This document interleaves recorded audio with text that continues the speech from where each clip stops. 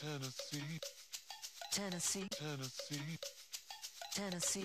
Welcome back to the Tennessee Holler. As always, here with you, we're at tnholler.com is where you can find us, at the TN Holler on Twitter and Facebook, and all of these other hollers across the state that do their hollering thanks to your support. So we really do appreciate all the small dollar donations. If you're buying or selling in Tennessee, please go through her. That's a way to support us. Rep Mike Stewart, who we talk to from time to time when things are especially dire. Today is obviously Insurrection Day and the anniversary of a very dark day in our country. Mike thought it was important to hop on and talk about what it really means, what's going on, and how we should be looking at things right now. Mike, how are you? Hey, thanks for having me on. I'm always happy to be on the Holler. I'm doing well. They go a long way, and we want to shout out, as we always do these days, Lisa Parker. We are here today to talk to, but obviously a year out from the insurrection, I am more concerned than I was on that day.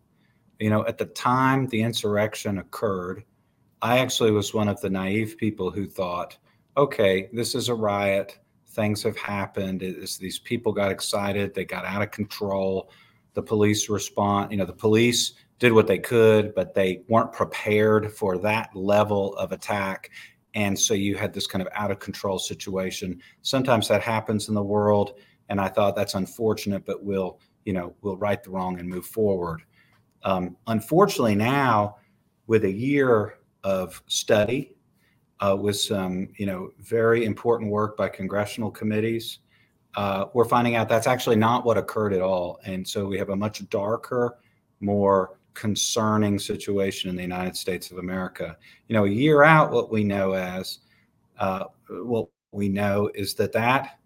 attack on the Capitol was part of an overall plan that was planned by Trump allies, participated in by President Trump himself, to overturn the results of a Democratic election, something that people like me have always assumed happened in other countries, but would never even conceivably occur in the United States of America. Since that time, we know that when Steve Bannon said right before the attack on the Capitol, it's not going to happen like you think it's going to happen, all I can say is strap in. He said that the day before it happened, when he said all hell is going to break loose tomorrow. I thought that was rhetoric. Wasn't rhetoric. Actually, he and others have been meeting to plan a final effort to stop what is normally a routine matter, which is the counting of electoral votes, something that in the previous years has just been taken for granted, not even been viewed as a thing. But President Trump and his allies actually carefully analyzed the situation, and it turns out all of the crazy loony bird lawsuits that were struck down by the courts and all the other things that were going on were part of a concerted effort to create enough doubt in the minds of people in the United States that it would give cover to state legislators to overturn the electoral count, send alternative slates to Washington, and thus essentially achieve a presidency by coup. Now, I have to say, like, on January the 1st, 2021, I would have been one of the people who said that will never happen. That's a crazy conspiracy theory. President Trump was a terrible president, but he's going to respect the result. All this nonsense about stopping the steal is just him being an idiot. And we're all going to move on and go back to the United States of America. But that's not what turns out to have been the case. What it turns out is we had a series of conspirators who were carefully planning to try to overturn the election. President Trump was participating with them. He was meeting with lawyers to talk about how you could overturn this presidential election. So all of these lawsuits, all of President Trump's tweets about how the election was stolen, all of which are entirely untrue, were part of a concerted effort to achieve effectively a transfer of power that violated the vote of the people, something that, I would have told you happens in places like Honduras and Hungary, but not the United States of America, most stable democracy in the world.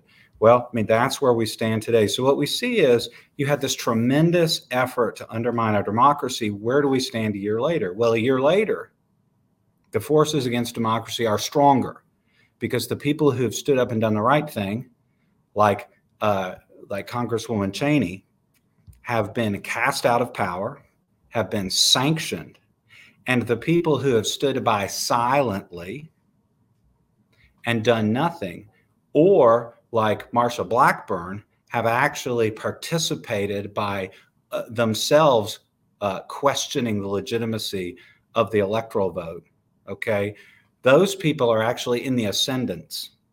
And if you think about it, you think about the state officials that stood up, that refused to go along with efforts to undermine the election.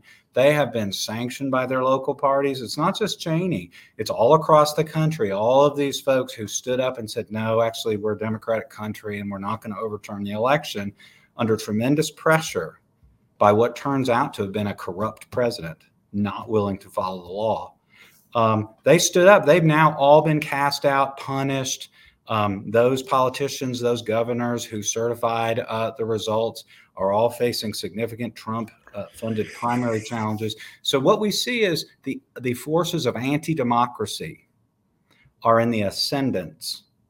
The big lie, which people like me didn't take seriously, is being taken seriously by millions of people in the United States.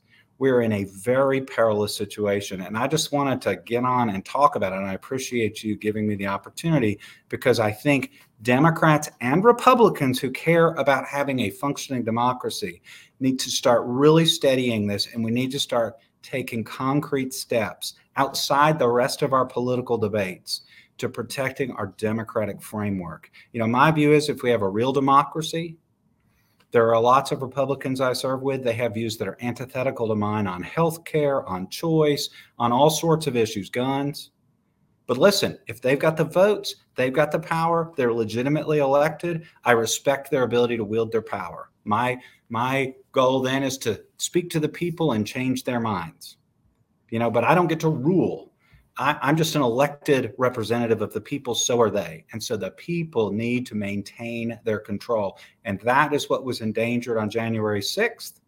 And that is what is going to be endangered again. And I'm going on, and I hope you. Well, no, I mean, so I wanted to give you your space to do that. But I did want to mention, and Yeah, I'm actually going to build off of a comment from Gapper X, who shows up here, generally doesn't agree with us about most things. And he says, a few hundred fools rioting and vandalizing the Capitol is bad, no doubt, but certainly isn't a dark day for democracy. And the thing that I want to point out about this to him and to those watching is that is not all that happened.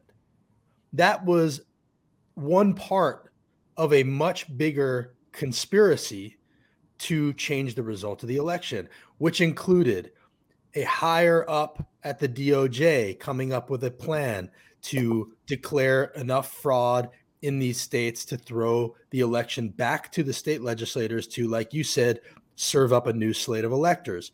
Also, you had things like the pressure on the Department of Justice in Atlanta, where the guy ended up stepping down because he wanted no part of finding 11,000 votes in Georgia. There was also a big deal that seems probably a little bit of a joke because it involved Kanye West's publicist, but a Kanye West publicist went to pressure an election worker in Georgia to get her to admit to election fraud that she did not commit, at the behest of a Trump aide who was directly connected to and paid for by the Trump campaign. So it was all of these things happening at once that laid the groundwork for what we saw that day, which was a very dark day for democracy. And God forbid we talk about what might have happened if they had gotten their hands on Pence or AOC or Pelosi or anybody who was in the building that day. I think you'd be hard pressed to convince me that they wouldn't have been hurt or killed. So to minimize this as not a dark day for democracy is to cover up for it, which is what has been happening with a lot of Republicans lately. And Mike, I would ask you if you agree with this. Is not the cover up still part of the insurrection? I think it is. And I would respond also to Gapper X, because I'm assuming, I'm not familiar with you, but I'm assuming you're making a statement that this heartfelt. Okay. I got to say, I agreed with you on January 6th. On January 6th, I still thought this was a bunch of bumbling people who managed to stumble past a bunch of barriers, and that it was basically a riot out of control. Okay, but that's not, in fact, the case. That's just factually inaccurate. Actually, okay, that riot occurred as part of an overall plan in conjunction with the President of the United States pressuring the Vice President of the United States to not respect the vote of the people in the Electoral College. It's impossible to conceive of a more serious threat to democracy than the leader of the country trying to pressure his vice president to simply ignore the votes of the people. And that's the context in which this happened. And it wasn't a series of unrelated events. It was all, we're now finding out, part of an orchestrated scheme, in fact, laid out in memos, okay, laid out by one of Justice Thomas's former clerks to President Trump. So the point is, you're right. You were right. If that's all it was just a riot, then all we need to do is make sure the Capitol Police, have higher barriers and are better prepared. Okay. But that's not the problem. The problem is actually the President of the United States tried to subvert the election. And here, remember this. It's a statement it's an event that shows the distance between where we used to be and where we are now. Mike Pence apparently actually called former Vice President Quayle to talk about this. Okay. And he was thinking about doing it. Right. He was trying to figure it out. So it got to the point where the vice president, this thing that's totally ridiculous that no normal person, no political actor, Republican or Democrat, would ever consider for a minute. The pressure was so great on Vice President Pence, and he did the right thing. So I'm not criticizing him. He did the right thing. He made the right decision. And it was, for him, honestly, a heroic one. But the point is, he called Vice President Quayle and said, can I do this? Do I have the power? And Quayle just said, are you kidding me? Of course not. That's totally ridiculous. It's a non-thing. Your responsibility is just to stamp the election results. That's what we all do.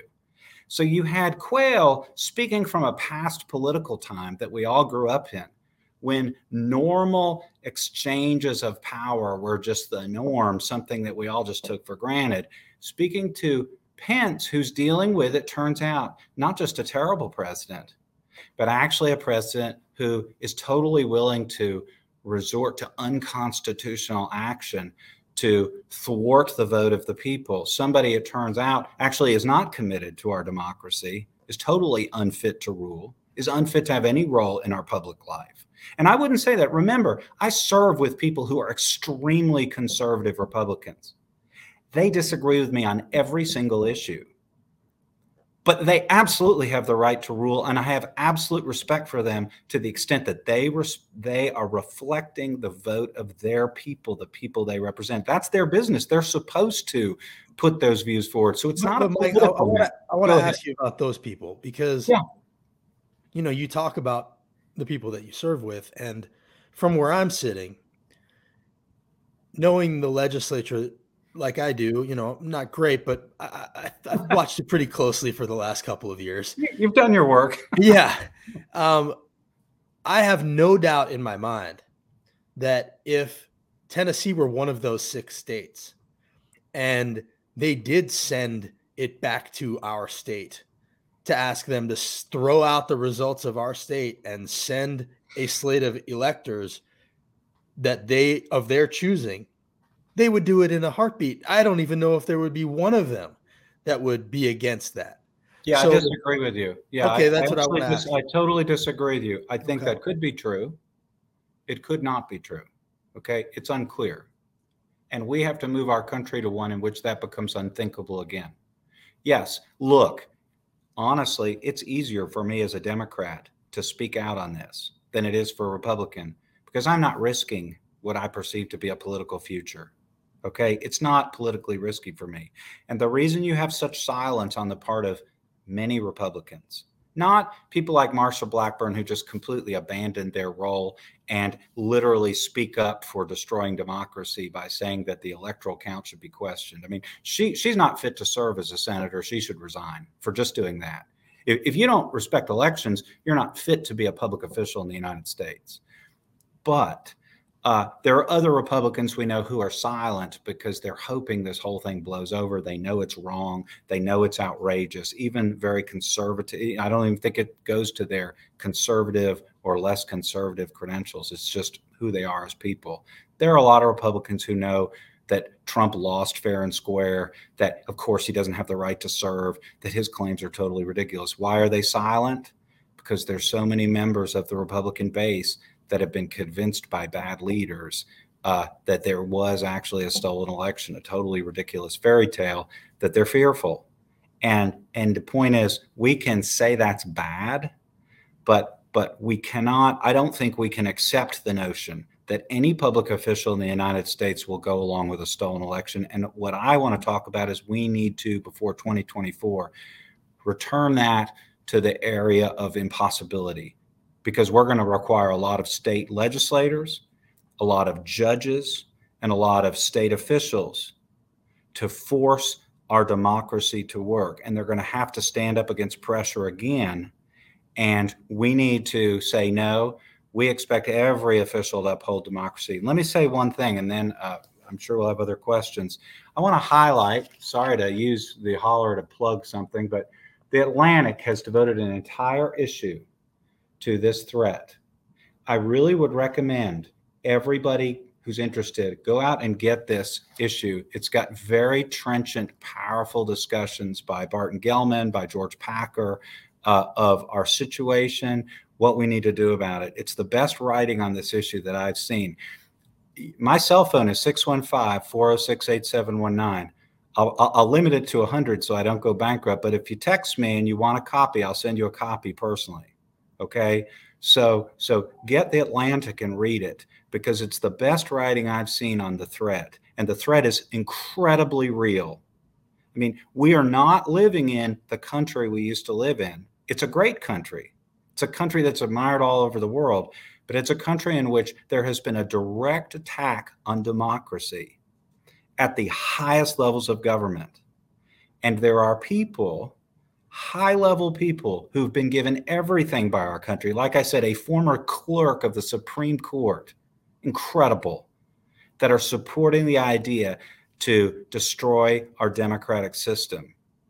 And every American needs to stand up now, think about it, and begin participating in the effort to make sure that doesn't happen. So the thing that we're seeing from a couple of our friends here who tend to come that don't really agree with us is they're minimizing it, right? They're basically saying it really wasn't that big a deal. Don't worry too much about it. I saw Ben Shapiro today on Twitter call it a game, that Democrats are basically trying to be opportunistic about what happened to use it as a way to change voting rules and election rules how they see fit. What I would say is his game is calling it a game so that he could keep his pockets full, but that's a story for a different day. But you also mentioned that basically Republicans saw where they fell short and have now went around replacing election officials, government officials. In order to run as a Republican for any office in this country, the number one thing that you need to say, and it's really disqualifying if you're not willing to say it, is the election was stolen and that Trump is really president, and be willing to do it again next time. So how far do you think they've gone towards clearing the runway for the next coup? Oh, they've made enormous progress. And, at this point, unfortunately, leaders of the Republican Party have chosen not to stand up for our democracy.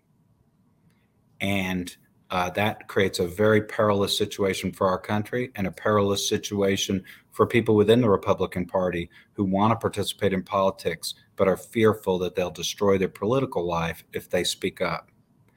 And, you have to hand it to Cheney. I mean, she was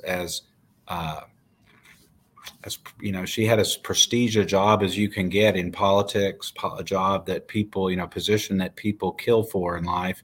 And she probably knew she was throwing it away by standing up to do what's right. I've had my criticism of the Cheney family over the years, as you know, but what she's doing is heroic. She needs to be recognized for that by Democrats and Republicans. Think of the fact that her own party in Wyoming, okay? Think of the fact that her own party in Wyoming would not vote to support her. That shows how deep this poison runs in our body politic. It's incredibly concerning. People that are minimizing it, there are two possibilities. They're either totally uninformed And I would just say, why don't you look at the facts and tell me which fact is not true? Are you taking issue with the fact that the president of the United States actually spoke to his vice president and tried to get him to overturn the presidential election? How can you suggest that that's anything but a gravely serious threat to our democracy? Are you saying that's not true? Or do you have some strange view of politics that makes light of the fact that the most powerful politician in the world is trying to step outside of the Constitution to benefit himself? I mean, there's no more serious thing that can occur in democracy, frankly. The other thing I'd say is you have another group of Republicans who are the people that are actually furthering this conspiracy. And, they are, again, at the highest levels of government and at the highest of the Republican, kind of universe. And we just need to name those people, remember them. The ones that were involved in the January 6th attack need to be indicted. They need to go to prison where they belong. The ones that were not involved and have not committed crimes, we need to remember them because they're not fit to serve. They're not fit to participate in America's political life. Those people who are members of the Federalist Society, who are members of prestigious organizations, who are laying the groundwork for a coup, we need to identify them because they need to be legitimately, not with violation of the law, but they need to be recognized as not fit for public life. Mo Brooks was wearing a bulletproof vest that day. What more do you need to know about how high up this actually went? I mean, he was wearing a bulletproof vest in preparation for what he knew was coming. They knew what was going on. Bannon was saying all hell is going to break loose. They had a plan of attack. They were coming from both sides. This was coordinated. There was, we can look at the stand down order, and why the National Guard took so long to react. I mean, there was something really serious going on here. If you don't see that at this point, it's because you don't want to. And that's a great way of saying it. If you don't see it at this point, I didn't mean to interrupt you. It's because you don't want to. No serious person can look at the evidence and seriously suggest that this was not a direct attack on democracy. And I'm happy to debate any person who suggests otherwise anytime, according to ground rules of their choosing, because that's just not informed. It's nonsensical foolishness. Well, so I want to, one thing I'd say. Yeah, go ahead. One thing to think about while you're saying whatever you're going to say is what Gary's asking here, which is what can I do as an individual? I think that's a very good point. And here's my unfortunate comment. I don't know. I've started asking this question to everybody I know who's been to a Democratic gathering or a political gathering, not even Democratic, which is, was anybody talking about the need to preserve democracy? Is anybody talking about how we're going to protect our political system? And I have to tell you, I don't see it. I don't see a concerted, focused effort to do anything about this. And I tend to think it becomes in the Democratic world because we tend to work in silos. There's no more politically effective organization in the world than the Human Rights Campaign. Okay, for those who aren't familiar with it, they focus on the needs of the LGBTQ community. They do an incredible job. All right, but they have their own focus, and they need to have that in order to remain powerful and effective. Okay. We have a lot of groups like that are very effective and focused. We don't right now have a group, a team, an effort that's focused on, that I know of, that's focused on simply protecting our democratic system from the most concerted attack that we've really seen since the Civil War.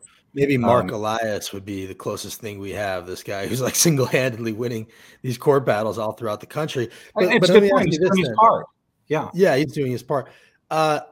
How about Biden? He just gave a pretty good speech, and obviously saying a lot of the right things.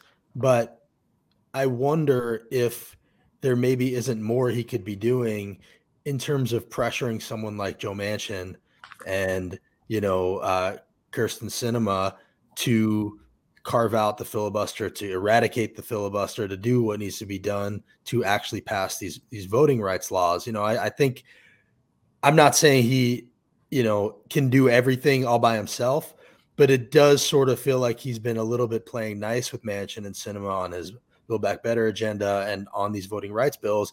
And it doesn't feel like they've been made all that uncomfortable.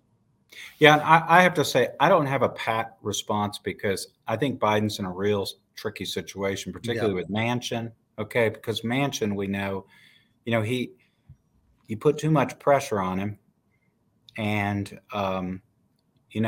he doesn't have to stick with the Democratic Party on any issue, and But so he doesn't have to if you don't put too much pressure on him either. So, exactly. And what he's doing yeah, is bizarre to me because if I were him, would I want my legacy to be this kind of ridiculous caricature of a disloyal Democrat? I mean, why right. would Which that? is Why what would it you will want be. that? I mean, he's turning himself from somebody I respected because I respect people who win these very difficult Sure.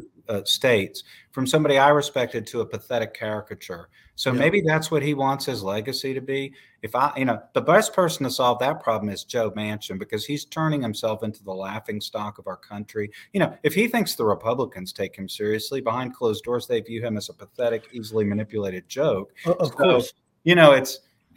so I agree But with I just think you.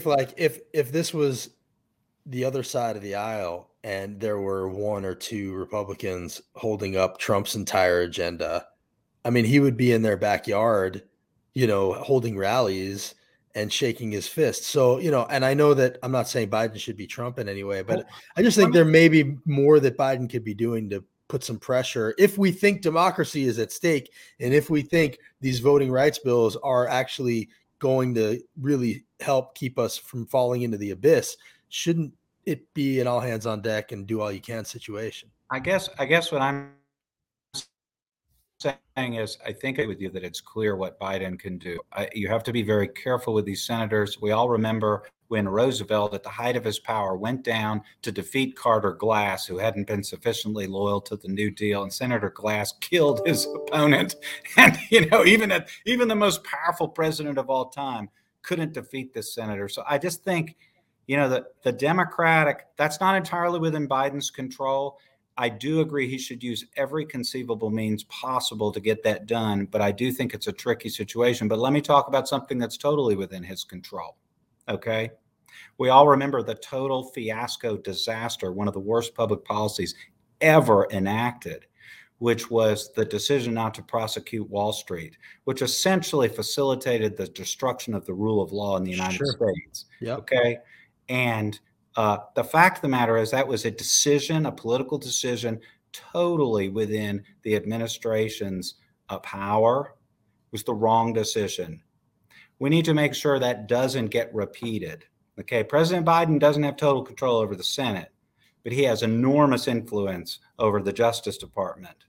And his attorney general, of course, has enormous influence over what is prosecuted and what's not. And if all we do with the insurrection is prosecute guys with the horns and goofballs who kind of got swept up in this, and even the people who were deliberate and attacked people and need to go to prison and think about it.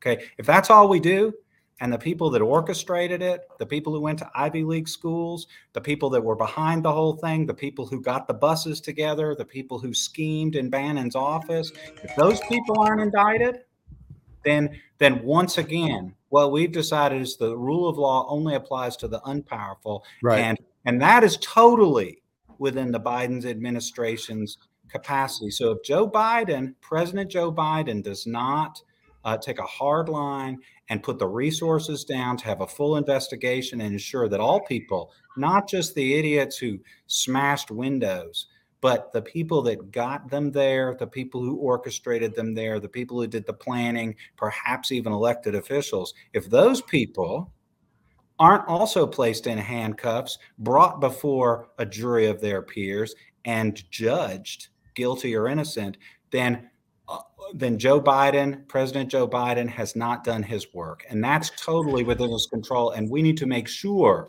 that the administration understands that that the powers that do exist solely within the administration need to be exercised. And I say that because I'm concerned.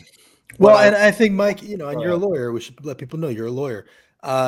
You know, when it comes to situations like this, there is no middle ground. Like, there is no not weighing in. Either you prosecute and you go after them and Right. show that this is wrong, or you consent and sign off and make it okay by setting a precedent that you did nothing. So it's one or the other. You don't Exactly. get to ride the bridge.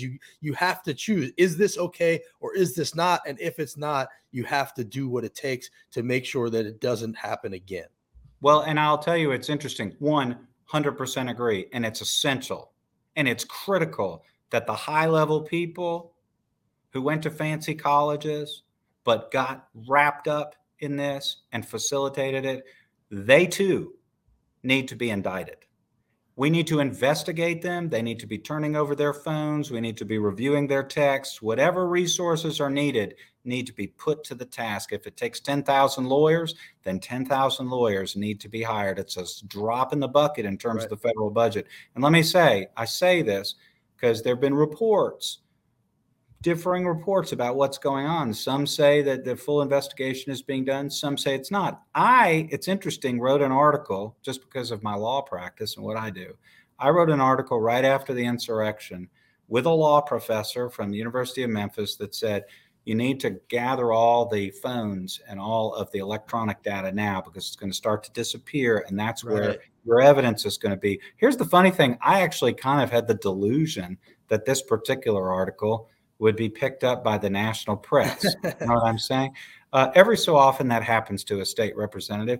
But you know what's funny? I couldn't find anybody who had any interest in it. Finally, the Tennessean published it, but probably just because I browbeat them and begged them and, they're in my town. And so they probably felt like they had to. But there wasn't a lot of interest. All right. That concerned me then. It continues to concern me.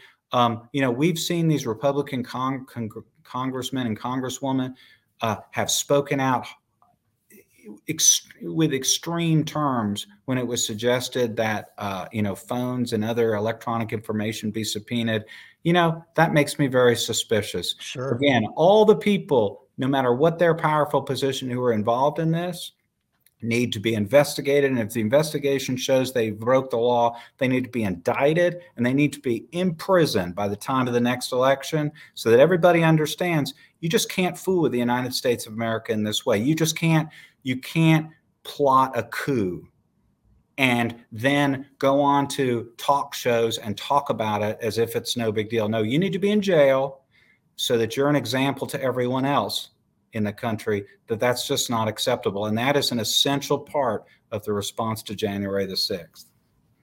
I think that's well said. And I just want to address Gaprex one last thing. He's asking about the voting bills and what actually we have a problem with that are in the new voting bills. And that's a longer discussion. There are plenty of articles about it. I'm happy to send it to you. But the bottom line is they're doing things like shutting down Sunday voting in majority Black areas. They're purging election commissions of Democrats and changing all kinds of rules. They're limiting vote by mail. They're doing things that they know next time will limit turnout. Whether or not it will work remains to be seen. But, purging people who are sympathetic towards democracy is the bottom line here. And we've seen it in all of these states. And they wouldn't be doing it if they didn't think it would have some impact. So I'll let you address that. I'd like to I'm glad you addressed that. I've got my glasses on because I'm blind now. I can't read without them. I want to read what George Packer said about that because I really think it's important. There's no one that cares more about enfranchisement and making sure people vote, I don't think, than I do. That's certainly a priority for me. But there are two different things, okay? The election laws we're talking about, the efforts by Republicans to prevent people from voting, okay, people who are typically not going to vote Republican, that's one set of policies, and it's wrong, and we should speak out against them. But that needs to be viewed as different from laws that are being passed and efforts that are being made to literally not respect the election, whoever votes. That's different. I think it's a different type of issue. Here's what Packer says, and I thought he said it very well. This is in the Atlantic. When Democrats talk about the threat, they focus on disenfranchisement, describing the new Republican election laws as Jim Crow 2.0. The language, by provocatively invoking that terrible history, highlights the racial bias in the laws, which of course exists. But the threat we face is a new one. It requires new thinking. Through most of American history, both parties, while excluding large numbers of Americans from the franchise, basically accepted the choice of the electorate, and that is no longer true. The supreme danger now is not that voters in urban counties will have a harder time finding a drop box or that some states will shorten the mail ballot application window. The danger is that the express will of the American people could be overthrown. The point is, we need to every day fight the battle to ensure that voting is fair, that voters are not obstructed. But the danger we face today, which is an apparatus supported by many members of one party and a former president, designed to literally reject the vote, regardless of who votes, that is a different level of threat. So on the one hand, we need to do everything we can at the national level and the state level to prevent these efforts to reduce the franchise, to reduce the people who can vote, to make it harder to vote. We need to do that. But on the other hand, we also need to recognize we face a different and a new threat, which is the threat that President Trump was trying to orchestrate, which was to literally say that the people of Arizona will not be listened to say the people of Pennsylvania will simply be ignored. That's a new threat. Here's an interesting point. I'm not the first to make it. I think it's in one of these articles I cited. Even the Confederates, the people who left the country to form the Confederacy, did so after respecting the fact that President Lincoln had been elected. They didn't say, oh, that was fake news. President Lincoln wasn't really elected. Even these people who then started firing upon American forts respected the presidential election. So this new threat we face, where we have a former president and a series of cronies and now a bunch of Republican officials actually trying to create an infrastructure of oppression that will literally prevent the American people's will from being carried out, that's a grave and totally different type of threat. It's totally different from anything we faced before. And Democrats need to start organizing, and Republicans as well, to right now to prevent that from happening. And the way we do it is so protecting every aspect of democracy at every level that it's impossible for anyone other than a completely corrupt person, a corrupt official, from not recognizing the result. I'll give you an example and then I'll shut up. If in Arizona next time around, there's a lawyer at every poll, and if in Arizona there's enormous effort made to ensure that the sanctity of the election is preserved at every level, okay, then the only way the Arizona legislature can vote to not respect the electors is if they can gather a majority of people who simply abandon their patriotic duty in their entirety, and then they can get judges to uphold it. Okay. Well, look, we all have to operate under the assumption that most political officials, Republican and Democrat, want to do the right thing. They were raised in our country, have benefited from all that we benefit from, and that they'll do the right thing unless they're given an excuse. So we need to start creating the infrastructure so it's impossible for anyone other than somebody who's entirely corrupt to upend our system. We can't have confusion. We can't have potential evidence out there. We need to spend enormous resources to make sure the next election is fair and that the courts will receive no information other than overwhelming proof that the people's voice is the appropriate one. Otherwise, you're going to see all this perniciousness.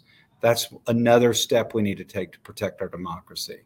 We're in a terrible, terrible, threatening situation, and every serious political person in the United States needs to be focused on this. When you have three generals, retired generals, writing that they're concerned about a constitutional crisis if the military basically decides they're not sure or is asked to pick sides in the next election, you have an issue. So I would encourage everybody to read that article by those three generals, including General Anderson, who basically said that they're concerned that there's going to be a constitutional crisis in the military.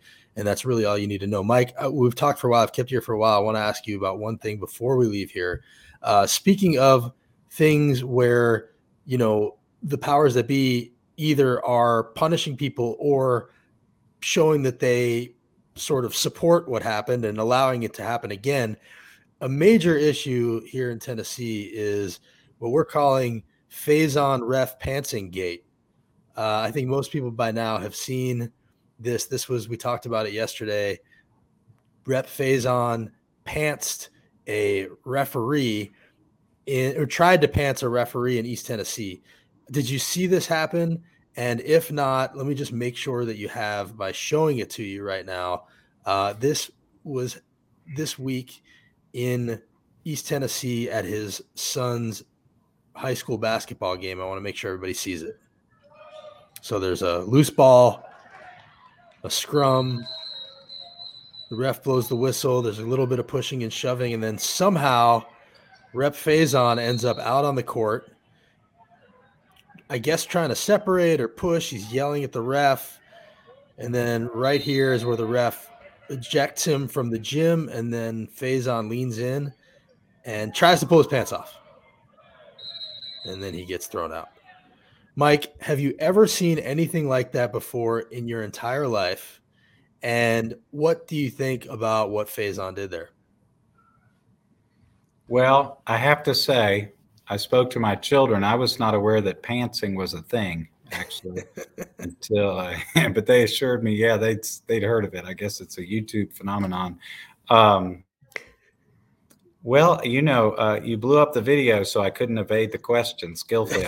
I expect nothing less from the holler. Yeah, well, that is obviously remarkable.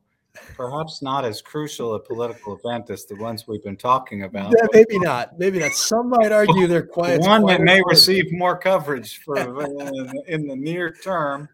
I think that obviously, if nothing else, Pantsgate will probably yield maybe 1 or 2 or 7,000 jokes up in the legislature when we return.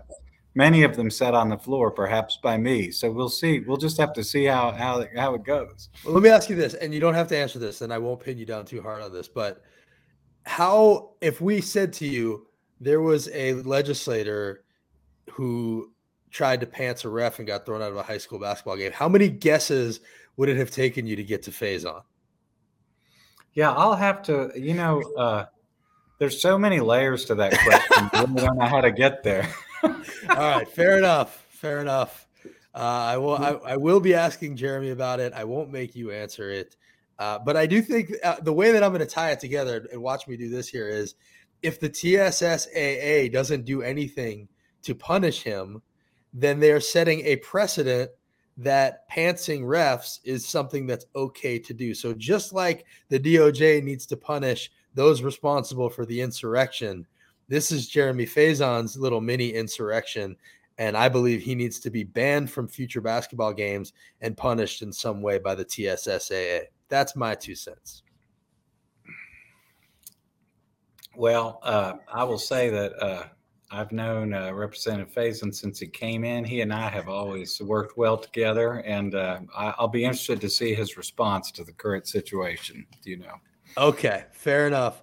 Mike, thank you for coming on here talking to us about this. I respect your opinions on this stuff, and I agree that we're in a dire situation, and we should talk about it more as it goes on. But I'm hopeful that with Rep Cheney and the others on the committee that they are going to give this the attention it needs. I don't know what comes next, but I'm hopeful. And I am too, and we just have to all move forward and do what we can. Thank you so much for having me on the holler. All right, Mike, take care. That's Rep Mike Stewart. I want to go through some of your comments while I still have you here, because I know I ignored intentionally a few of them with Mike, but I just to talk to Carlos and Gapper X, as I kind of do at the end here usually, I just feel like you guys are really both sidesing this, and you're equating this with Russia, which by the way was not a hoax, and how many people need to go to prison for you to realize that there really was some there. Manafort owed the Russian government or Russian oligarchs millions and millions of dollars while working for him for free, was giving them polling data. So, to sort of try to poo-poo and dismiss the insurrection because of what happened with the Russia story, which actually was a very serious and real thing, it's really hard to try to have a real conversation with you guys about this stuff. So I'm not going to try to convince you. I can see that I can't, but the bottom line here is that there are facts that you can't dismiss. And the fact is the Capitol was attacked. The man who was president will do anything to maintain power. 70% of his party believes that Biden wasn't elected legitimately.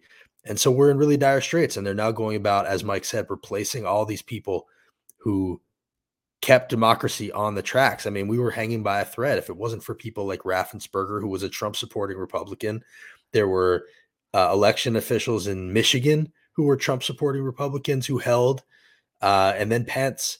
Those are a few pressure points where if different people were in those spots, who knows where we would be? I don't know where we would be. Nobody knows where we would be. But when you have generals and you have Cheney and you have people sounding the alarm, it's time to listen. And when you minimize it and dismiss their concerns, you are helping to pave the way for what comes next. And so if we wake up one day in a constitutional crisis where, Congress is sending the election back to the states and they're sending we're not that far from that. And so you will have helped pave the way for that by covering up, by minimizing. And obviously, I don't pin this on you as just a voter and a person, but what you are doing, you're doing because Fox News is doing it. You're doing it because the legislators that you support are doing it, and they have big bully pulpits. They have big megaphones, and they are the reason that we are where we are. So this is a really serious situation. I think in some way, Democrats controlling the House, the Senate, and the White House has everybody feeling a little more comfortable than they probably should. And, there's sort of this sense of, they're in charge. So they're not in charge of anything. So what can they really do? Well, that's actually not true. They are in charge of a lot of things throughout the country. It's just not the stuff that gets the headlines. And they have gone about replacing people with loyalists. And, the Republican Party is in many ways an authoritarian party at this point. And they're saying it's the Democrats are too, and they're both sidesing it. And that both sidesing thing really is dangerous in a lot of ways. So I would just ask you not to do that. I have no illusions that you won't, but I think it's important to understand the danger of underplaying and downplaying what's really going on here. And so I appreciate that Mike wanted to come on here and make sure that they didn't. Thank God for Joe Manchin. I mean, great. If you must be super rich or a coal baron, Carlos, because that's the only reason you wouldn't want paid leave or climate solutions or a living wage or childcare or universal pre-K, all the things that would probably help regular people. You're on here enough on YouTube that I assume you're a regular person. So, and not a coal baron. So I'm not really sure why you'd be rooting against yourself that way, but to each their own. Am I worried about the midterms? Yeah, sure. I'm always worried about everything. Is that the type of representation you want, pantsing someone? Yeah. Let's end this by talking about the important things like Jeremy Faison pantsing a ref. My goodness, that was chef's kiss perfection. And there's one thing I'll say about Tennessee, and it never gets boring around here. There is always something more ridiculous coming around the corner. And I promise that we will keep covering it. I appreciate that you guys help us tell these stories and get the word out. You are the holler, and keep following all the hollers throughout Tennessee. Thanks so much. We'll see you next time. Tennessee. Yeah. Tennessee. To Tennessee.